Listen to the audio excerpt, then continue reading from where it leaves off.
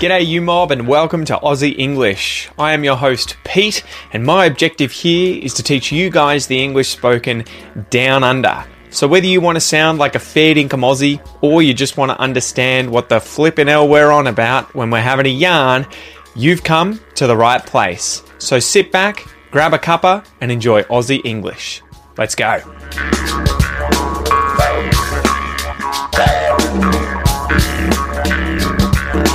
G'day you mob, how's it going?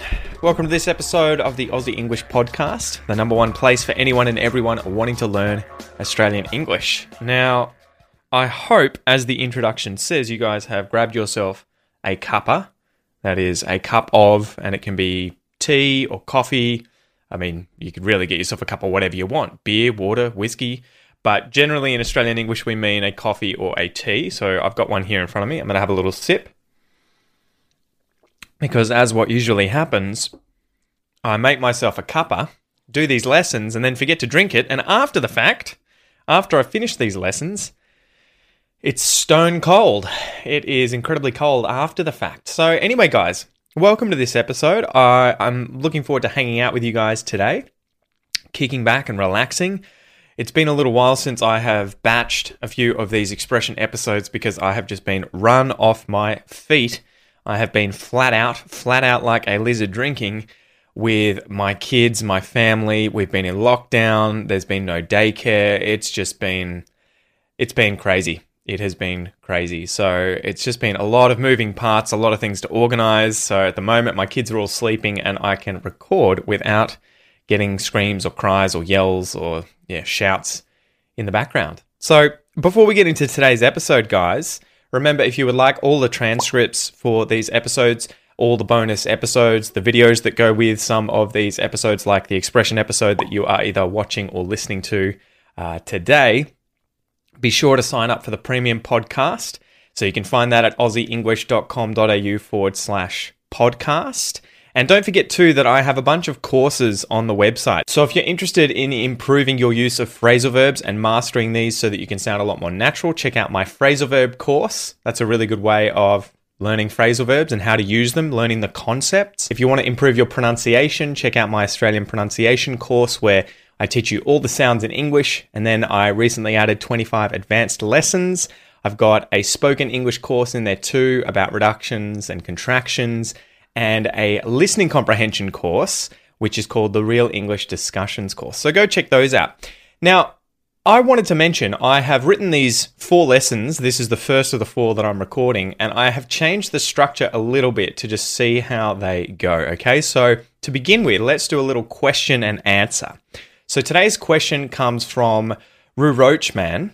How often do spiders actually come out in Australia? He loves Australia, but he's scared of spiders. So this is a bit of a stereotype. In Australia, you are going to see spiders quite often, but typically they're not going to be dangerous spiders. There are only 2 deadly spiders in Australia, the redback spider and the Sydney funnel web spider, and they have not killed anyone since, I think, the 1970s. There's anti-venom for both of those spiders, so if you ever get bitten, go to the hospital. She'll be right. She'll be sweet. You'll be okay? But typically you will see spiders. You know, there are daddy long-legged spiders, white-tip spiders, huntsmans. They come into the house here. The further north you go, generally you're going to see probably more spiders around the place because there's a lot more wildlife. So they are here, but typically they're benign. They're not going to harm you. Just use a cup and some paper, take them outside, let them go on their way. Because remember, they're the things that stand between you and all the annoying insects in Australia. Things like mozzies, the blowflies, everything like that. So don't go on a spider killing spree. They're the things standing between you and the bugs. All right, so I hope you enjoyed that little question and answer. I'm thinking about getting audio or video questions from members of the Aussie English podcast or Academy, or even you guys listening, and letting them ask their questions, letting you guys ask your questions on the podcast in audio so that you can actually use your English. So make sure that you let me know what you reckon about that and if it's something you would like to do in the future. So now, let's get into this week's news story.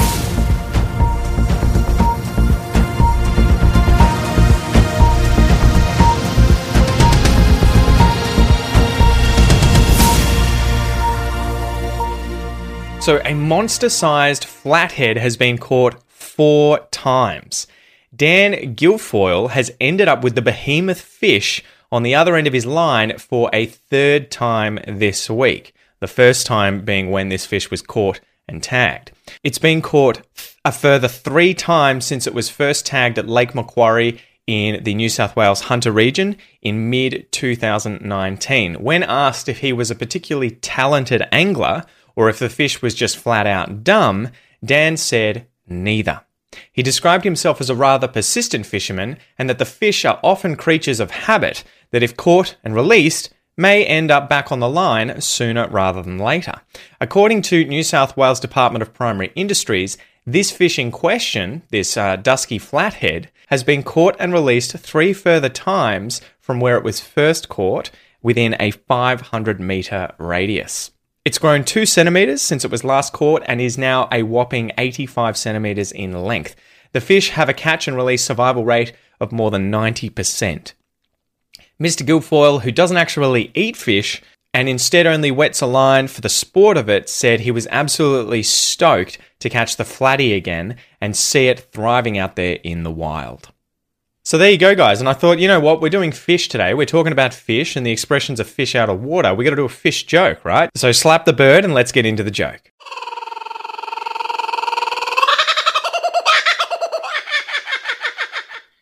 I was on the phone to my grandma the other day and we were discussing how my grandpa was getting on in the nursing home. I said, "How is he coping? Getting on all right?" And she replied, "Oh no, he's like a fish out of water." So I said, "Oh, is he finding it quite hard to adjust?" And she replied, "No, he's dead."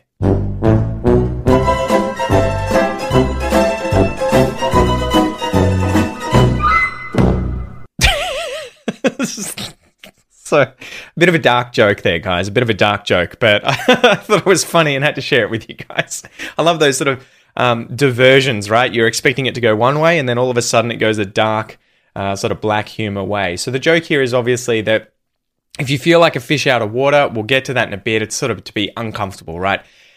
But here she says, no, he's dead. Like a fish out of water would die because it can't breathe. Its gills don't work. So there's the joke. All right, so today's expression is a fish out of water, often used as like a fish out of water, right? You're comparing one thing or a person to a fish being out of water, where a fish is going to be pretty uncomfortable. So let's go through and define the words. We'll define the definition of this expression. We'll go through the origin, and then we can go through some examples. We'll go through a pronunciation exercise, and then I've got a little surprise for you at the end of today's episode. So a fish. I'm sure you'll know what a fish is. It is a limbless, cold-blooded vertebrate animal with gills and fins that lives wholly in the water. So the fisherman loves catching fish, or he's got a few fish in his pond, a few goldfish maybe. What are they called again? A few kai fish? The Japanese koi fish. What am I smoking? Koi fish. They're koi fish. Out. If you're out of something, you are not in. You are not within that thing. So the dog might run out of his kennel, right? He's exiting his kennel. Or the kids came out of the yard. They exited the yard. They're not within it anymore. And lastly, water. Again, something you're going to know if you speak English well enough to understand these episodes. It is that colourless, transparent, odourless liquid that forms seas, lakes, rivers, and rain, and is the basis of the fluids of living organisms like you and me, and like fish. So humans are 60% or more water. So the definition of the expression, a fish out of water, or to be like a fish out of water, it is where a person is away from his or her usual environment or activities, right? So someone is confronted with a particular situation that causes anxiety. That person is uncomfortable. They are in a new and unknown environment. They are a fish out of water. Now, the origin, according to knowyourphrase.com, this phrase was written down by an English poet named Geoffrey Chaucer in a work of his from the year 1483. Look at that, 530 years ago. Crazy. A huge man, uncouth, a master of vessel and knew all the ports, not ride well, like a fish out of water as sat on his horse. Now, that sounds pretty weird to me, but that's probably because this is sort of the turning point between Middle English and modern English. So some of the words that are used there and the structure of those sentences are a little bit strange. But nonetheless, he used the expression like a fish out of water when sat on his horse. So he's obviously talking about this guy being really good on any vessel. He knows all the ports. He's really good at sea. But the moment he gets on a horse, he feels like a fish out of water, right? He feels uncomfortable. So yeah, insane. This is another one of those English phrases that is just hundreds and hundreds of years old. Really cool. So now let's go through some examples of how I would use the expression like a fish out of water in day-to-day English. So imagine number one, you start a new hobby. Maybe you go rock climbing, or you start learning to scuba dive, or maybe you even start a martial art like karate. If you feel like you're really uncomfortable in that activity, it's a new environment, it's very unnatural for you, you feel like a fish out of water. So if you just started rock climbing and you've never done anything like this before, you barely have any idea what you're doing, right? You don't have the foggiest idea how to rock climb, you will definitely feel like a fish out of water.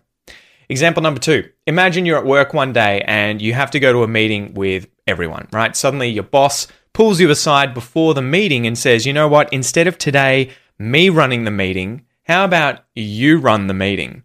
If this is something that you've never done before and, the thought of having to stand up in front of a crowd and be in charge, public speaking, all that sort of stuff sends chills down your spine, you're probably going to feel like a fish out of water, right? So it's not something you're comfortable with. It's a new, unknown environment or activity. You definitely feel like a complete fish out of water.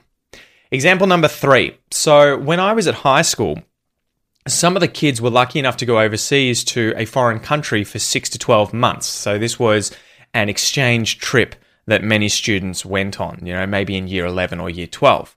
So they'd be lucky enough to live with a family in these countries. I remember some of my friends went to places like France and I think Sweden. They would have lived with a family. They would have done everything with the family. They would have learnt the language, the culture, gone to school with the kids, everything like that. So imagine if you were one of these kids going on this kind of exchange. I imagine the moment you get there, you feel like a fish out of water, right? There's new food, there's a new language, there's a new culture. You see that the environment is completely different. Everything is so uncomfortable. It's different. You have to get used to it. So initially, you feel like a fish out of water. So hopefully, guys, now you understand the expression a fish out of water, like a fish out of water, to feel like a fish out of water. This is where you feel like you're really uncomfortable. You're in a new environment, you're doing a new activity, you're confronted with a particular situation that causes anxiety. You feel like a fish out of water. So as usual, let's go through a little listen and repeat exercise. So this is a speaking exercise. You could consider it a shadowing exercise, pronunciation exercise. Use it however you desire so that you can level up your pronunciation, but focus on my rhythm, intonation, everything like that. The connected speech, all that good stuff. Are you ready? Let's go.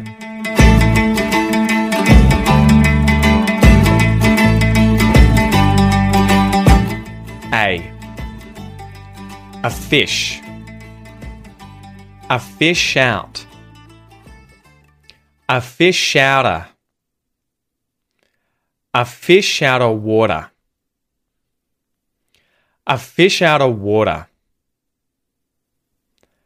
A fish out of water. A fish out of water.